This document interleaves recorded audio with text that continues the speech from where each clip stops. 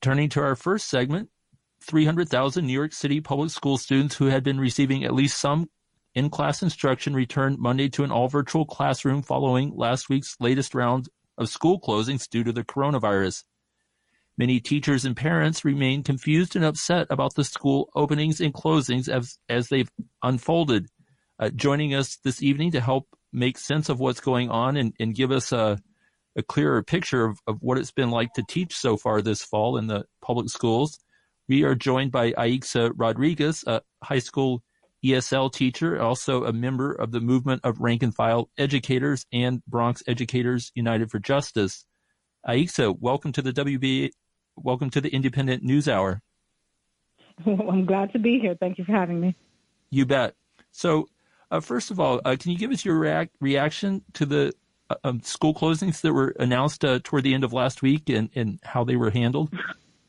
It feels like I'm in a car with a bad driver who stomps on the brakes and, throw forward to be, shocked at the thing. It's just constantly, like, you get one idea of how the days and the weeks are supposed to go, and next thing you know, it stops. So we had wanted it to be remote so we could do it well and we could be safe. And they were like, no. Now, yes. No, but now, yes. It's ridiculous. So, terrible situation. We should have one plan and stick to it instead of going up and down.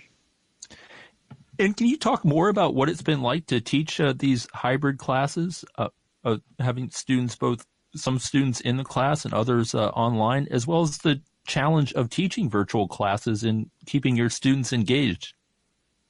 Well, there's a lot of different things depending on the age. At high school and middle school level, the kids are more independent. But when they're younger, you need a parent at home watching and supporting that the kid is engaged. Also, not every kid wants to turn on their camera. It's hard to keep them engaged. And, people get tired of being on Zoom calls. Imagine you're a little kid staring at a screen the whole day. Another thing is that the very natural way that we get exercise, walking around, getting a drink of water, going to the bathroom, socializing, some of that burns off some energy. We don't have that happening. It's very hard for kids to be seated in front of a laptop for hours, clicking through links, and that's supposed to be changing classes, right? Going through, link 1 for period 1, et cetera, et cetera. It's really difficult. Teachers are having to learn all types of new apps and programs, and everything is online, new curricula, everything happening simultaneously, and the kids are having to learn along with us. It's not easy, especially when you're trying to tell a parent this who speaks different languages and help them navigate something brand new to us. Imagine these parents having to juggle all of these different things and having kids at different age ranges in your home and right. Trying to keep up with the curriculum of your youngest, your middle, and your oldest. It's been difficult. It's been a challenge. It sounds like, and yet you would still prefer that the classes be done virtually for health reasons. Over death, yeah. Yeah. I don't trust that the DOE has done what it needs to do to keep us healthy. When it comes to health justice, the conditions that the teachers work in are the conditions that the students are learning in. So if we know that there's mold and asbestos and PCBs and broken chipped paint and on a regular year, and we know that things don't get cleaned regularly, why are we supposed to have faith that this is going to be safe? Right now, we don't have that faith. And because they didn't listen and they wanted to push to open, then close, push to open, it's always reactionary. It's never preventative. They don't seem to have their stuff together.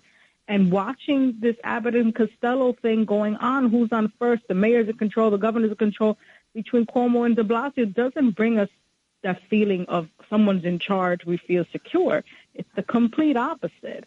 I would still rather struggle through helping the kids go online and talk to me in breakout groups on a Zoom than deal with the reality of them possibly contaminating each other. These kids are coming from different parts of the city. You can't do geographical regions when you have kids who are commuting from one community into the other. They came up with that high school lottery game of throwing the kids across the city instead of developing community high schools.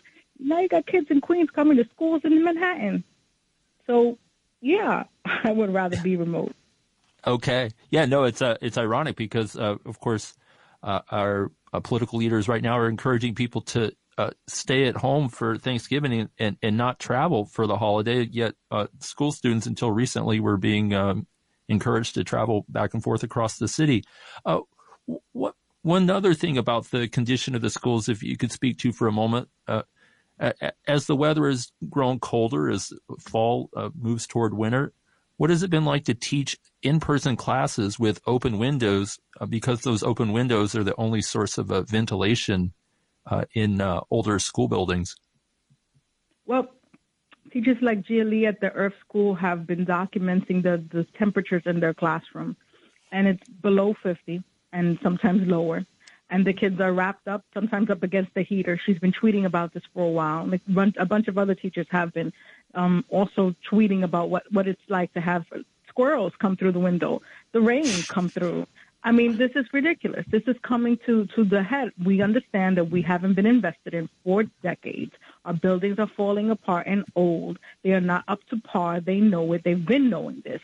And now you expect these kids to come, some of them who live in shelters, some of them who live in apartments that the landlords are not giving key, and they have to come to school and be bundled up. I mean, to say a memo and emails from the union and the DOE to tell the kids to wear layers and sit in the room, it's ridiculous. It is ridiculous. And a lot of the kids are, not showing up, even though they signed up for blended. They stay home and say things, I forgot it was my ABCD day or whatever it is.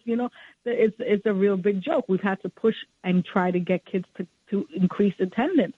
Most kids are remote, and the vocal minority of parents who have been pushing for opening of schools do not speak for all of them, and people vote with their feet. So maybe some independent journalists should stop going to the upper, east side and maybe go into the hood and ask those parents why they're keeping their kids home, and then they will hear the truth.